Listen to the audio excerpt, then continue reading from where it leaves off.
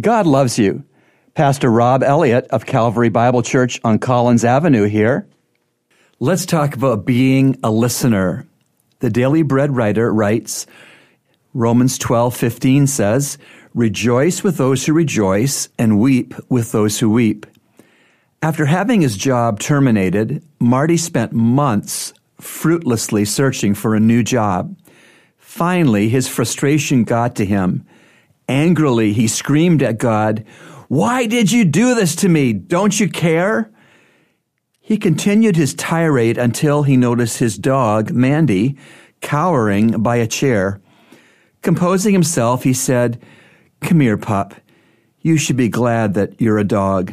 At least you can't get fired from being man's best friend." As he poured out his woes and talked to Mandy, his bitterness disappeared. David Biebel, who told the story, wrote, "Marty's relief came from all the things he said to God, but Mandy also played a part. She didn't argue or offer advice. She just listened." Sometimes our listening ear may be just what someone else needs, so they can hear what God is saying to them. Listening may be the most important thing you do today. Remember, God loves you, and He's proven it with Jesus' cross.